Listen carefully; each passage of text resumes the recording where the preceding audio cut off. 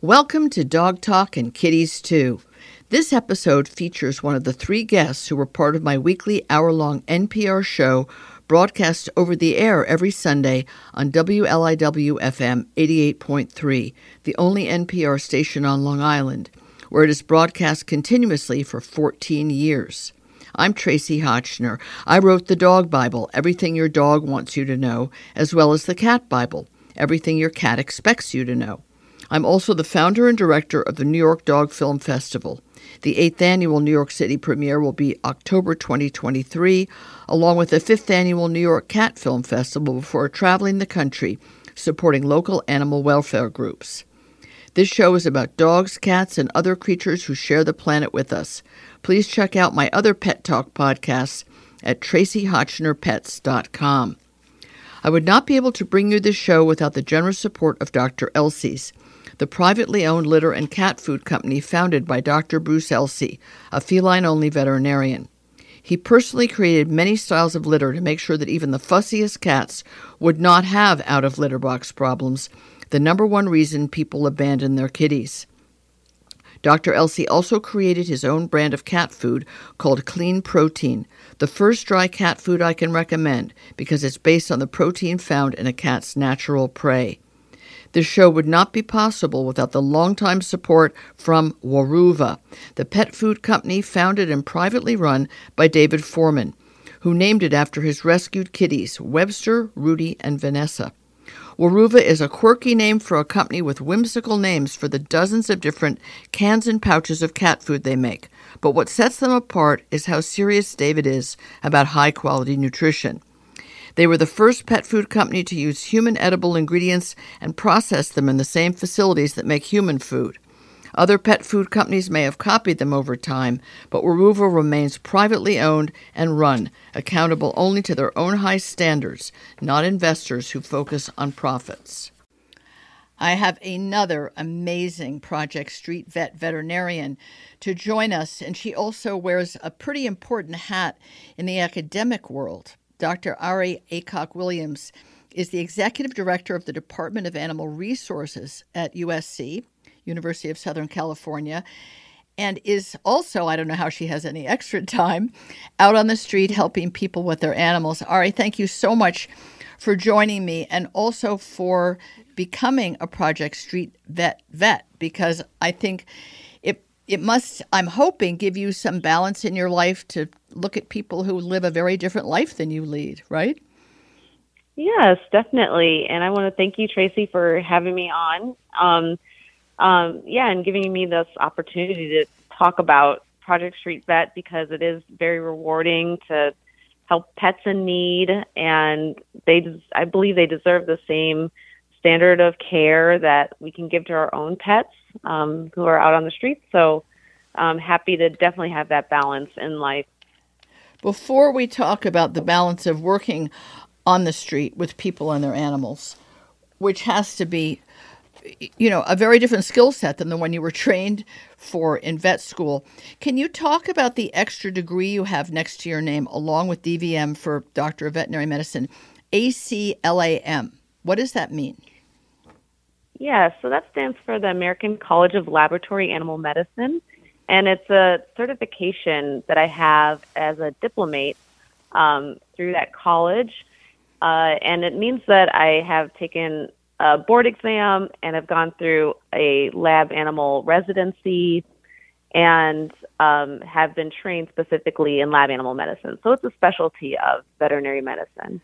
Unfortunately, what we mostly hear about lab animals, particularly in veterinary colleges, which seems almost like a contradiction in terms, being that veterinarians are trained to look after animals and never do harm, one hears, I've become aware of certainly through the White Coat Waste Project, of universities that are treating lab animals, mostly dogs, in the case of this show is of particular interest, without any regard for their welfare.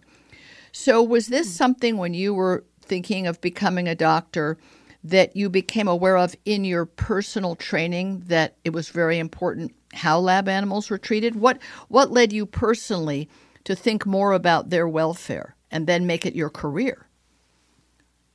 Oh, yes, definitely. It was something I thought about in veterinary school as a vet student because we utilized dogs to even learn how to perform surgery and, learn Yes. about the anatomy. And we used live animals for that. And I'm so thankful we got to do that so that, someone's pet wouldn't be the one Right. I'm training on, for example. And and they prepared us so well so that when we did use the live animals in the labs, we weren't harming them. We had, board certified surgeons overseeing everything we were doing, and everything turned out great. So it helped build our confidence. And then just extrapolating that into, my career as lab animal veterinarian,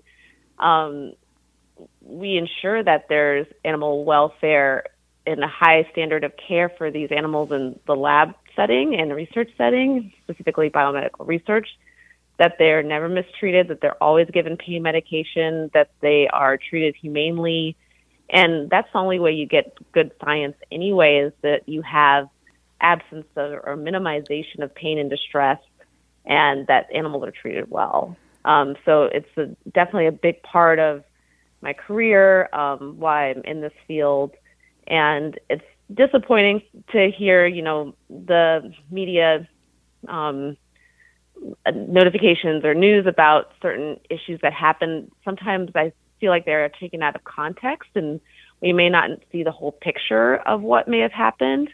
And remember, these things might be sensationalized to get the public's emotional appeal, but really we need animal research in order to get the breakthroughs we have, like the COVID-19 vaccine, in order to get any kind of medical advancement in research. Those are animals that not only gave their lives and time, right, but in a humane way for our advancement in our health. So we actually owe a great deal of thanks to the animals that do this for us, and we're able to get this information from them. I would say that we also owe a great deal of thanks to doctors like yourself and thinkers like yourself who recognize that if really the normal human relationship to a lab animal was to be kind, was to be thoughtful, was to remove pain, then your job wouldn't need to exist, Ari. I mean, that is the truth, because the standard of care before you even became a vet, maybe even before you were thinking of becoming a vet, there was no standard of care. Animals were used and abused with abandon. And in fact, a friend of mine who went to the University of Pennsylvania talked about the years that she was a vet. She's older now, and how you would be given a lab animal to work on or to operate on, and then you were supposed to euthanize it, or otherwise perfectly fine and healthy animal. And at some point, the thinking changed, and the vet students were allowed to possibly adopt those animals or give them a home, or they were allowed to go get a home. Those are pretty new ideas. So maybe from the inside, it seems to you that there's media sensationalization. But I'm media, and I've never sensationalized because, honestly, the egregious abuses that happen in some places, in some ways, particularly the NIH-funded studies, many of them entirely pointless and very valuable to the men and possibly women making money off it, I don't have to sensationalize them. They're sensationally horrible all on their own. So I was really excited to learn that there is a whole specialty in the veterinary world of doctors like yourself who consider it the norm that there should be a decency to the way animals are treated. I mean, you know how chimps were treated when we were all kids. I mean, it was pretty awful, right? And that doesn't happen anymore. Many of them are released. Isn't that the case? Yes, and there's regulations too. So there's federal regulations, and then there's also committees at big institutions like the one that I work at that are regulatory based. They perform inspections. There's accreditation organizations that if you don't have that, you don't get the federal funding you need to do the research. Yeah, so that. I think those are why the standards have elevated recently, like you said. And then, you're right that there needs to be always this growth of thought on how can we provide alternatives, how can we reduce the number of animals we use in research, how can we refine techniques. So we're always trying to think about that. And one of those is, yes, can we adopt the animals after this study or after this training? You know, how can we refine this so that we're able to continue to use these animals optimally in our lives, right? And in a non-invasive way, right? And feel that you're still the good guy you always wanted to be, right? And not be in this kind of moral gray area. I think it's fantastic that you're doing this work because you are the next generation. I'm sure you probably think there's a generation coming behind you. There is, but I mean, you're still a very young woman. And that perspective, you grew up with a different perspective than your parents or grandparents in terms of what animals mean to any of us, or certainly than what they meant to veterinarians in their training. I mean, wasn't there a whole movement, not quite a rebellion, but amongst veterinary students who wanted to have choices other than live animals to work on for some procedures? Certainly for spay-neuter, you probably still need a living animal, but those animals don't have to die afterwards. You've spayed and neutered an animal, and then it can, we hope, maybe go get adopted. But was there not a movement, perhaps in your time, or I don't know what the epoch was, when veterinarians said, no, I'd like to work on, I don't know if it was computer-generated AI kind of stuff, or if it was a rubber model or something synthetic that was like live tissue. Am I right about that, or is that just wishful thinking on my part? I think you're completely correct. It did happen, I think, after I graduated vet school. So I graduated in 2009. Okay. So, yes, and I think after that they did start doing away with live animals to practice for especially spay and neuter, and looking at other technologies for that, which is a way to replace. It's part of what we call the 3 R's in lab animal medicine. As long as it's providing the veterinary student or future doctor with the information they need to practice completely, in the future. I agree with it as long as it works. What are the 3 R's? Comment specifically on they're replacement, refinement, and reduction. Oh, interesting. So there's a whole philosophical ideology about this, which is great. I mean, I think it's important to counterbalance the depressing stories that are brought to light with the fact that, for the most part, it's a vigilant profession in which these 3 R's are being put to use. That's great. Yeah. I mean, I think important also for people who want to become veterinarians that they know that they're going into a field where these ideas are at work, the do no harm idea, right? Because otherwise it could be disturbing. And what if somebody wanted to be the kind of veterinarian you are, which is not to personally practice with a scalpel or meet people face-to-face in a clinic office hour after hour? They might feel better not thinking they have to do things to live animals. For sure, yeah. So I particularly love the lab animal profession because it does offer kind of an alternative way to practice.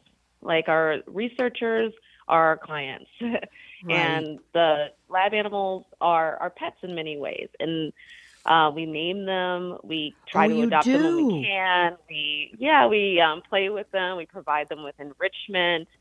And while they're here with us, we try to give them the best lives we can. And it helps us too in our jobs. Yes. They help de-stress us in that same way. That's really nice. And then we provide the veterinary care they need. But then there's this extra layer of these animals are kind of honorable creatures that they're providing us this extra information to advance human health and medicine, and possibly pet health and medicine. That's a really good word, why I really honorable. Like the lab animal. Yeah, that's really nice. So let's talk about you going out on the street. Your office is at USC, which when I lived in LA, USC was and still is a really excellent school, but in a kind of dodgy neighborhood. Now, LA could have transformed and it could be high income now, but it was kind of, it was not a great area. You couldn't walk around there as a female young student, at night kind of thing. I don't know if that's changed. But are your clients on the street who live homeless with their pets, Are they in the USC area, or do you go somewhere else to service them? Currently, I go somewhere else. So I don't connect the USC, broader community with Project Street Vet. It's more, I've gone to like Long Beach or to Venice. Oh, really? And, or downtown LA and Skid Row. Yep. So Project Street Vet has been really great at coordinating areas where they know there's a need based on like where there's caseworkers, or they know there's a lot of unhoused people with pets available. So we'll go where there is a need there. I haven't seen much around one of the campuses at USC, which you're probably referring to in South LA. There doesn't seem to be a lot of unhoused people around there. And interesting. They've done a lot to revitalize that campus. That doesn't surprise me. I mean, all the successful people who went to USC, and I'm sure have given lots of money. I'm sure they have everything getting better and bigger and nicer all the time. Venice, California, to those people who don't know, is adjacent to Santa Monica, California, that has one of the largest homeless encampments that any of us read about or see. That must be a complex place for you to go to, Ari, to see how many thousands of people are living unhoused in tents and squatters' dwellings with their animals. Is it hard for you to just do one client after another and try to, I guess, block out the kind of human suffering all around you? It is difficult. So, yeah, it has an emotional component to it, to see, humanity like this. And I'm just glad I can provide a service that can help them. Many of these people we talk to, they say that their pets are the reason why they're still alive. Yep. Or the reason why they were able to even get off drugs. Yes. The reason why they're, able to smile today because they have their companion with them. And that's sometimes the only, companion they have. That's they don't right. have anyone else. Yeah. So hearing those stories lifts me up, and it makes me want to continue to help anybody in the situation. And it's just rewarding to see that the pets are healthy, they're well taken care of, because these people love them. They love their pets. And I imagine that seeing your smiling face and your volunteering there as a professional has to also lift the spirits of the people, because the fact that you care enough about their pets / them gives them a connection to humanity that they wouldn't otherwise have, other than, being shooed away from whatever little corner of misery they've tried to create a home in. I really salute you for it. I think it's really hard to see that amount of suffering and know that no one of us can make a difference. And yet you, as one human, are making a difference. You're making a difference one person and pet at a time.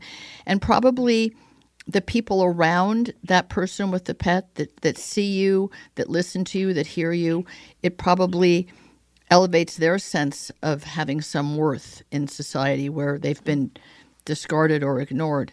So I really commend you for it. I imagine it's very painful emotionally, and I thank you on the behalf of the rest of us that don't seem to be doing anything because we don't know what to do, that you have something you can do, and you're doing it. And I hope that other doctors like Ari Aycock-Williams will take her example as a way that they too can give back in their own community. Ari, thanks so much for your time and for all the good that you're doing. I really appreciate it. Thank you so much for having me on, Tracy, and thank you to Project Street Vet for allowing me to give of my services in this way. Well, that's lovely. Thank you so much again. Thank you. Thanks for listening. There are a few more special companies that make this show possible. I hope you will try their products because they support my mission to entertain you with valuable information and advice. This show is supported by Wonderside, a company founded and run by a woman entrepreneur who wanted to find an effective natural way to keep fleas, ticks, and other pests away from her pets and home instead of putting toxic chemicals in or on them. Wonderside makes plant-powered products to keep parasites at bay without dousing your pets and property with ingredients that are harmful to them and the planet. The show is also underwritten by Evermore Pet Food, privately owned by two dedicated women who take human edible, ethically sourced ingredients and gently cook dog food that is then frozen in pouches and shipped right to your door. They founded and run their own company and have been doing that for 14 years and answer only to their own high standards without interference from venture capital investors. I'm also grateful to Earth Animal, also privately owned by Dr. Bob and Susan Goldstein, where they create holistic pet wellness products with an emphasis on their stewardship of the Pet Sustainability Coalition.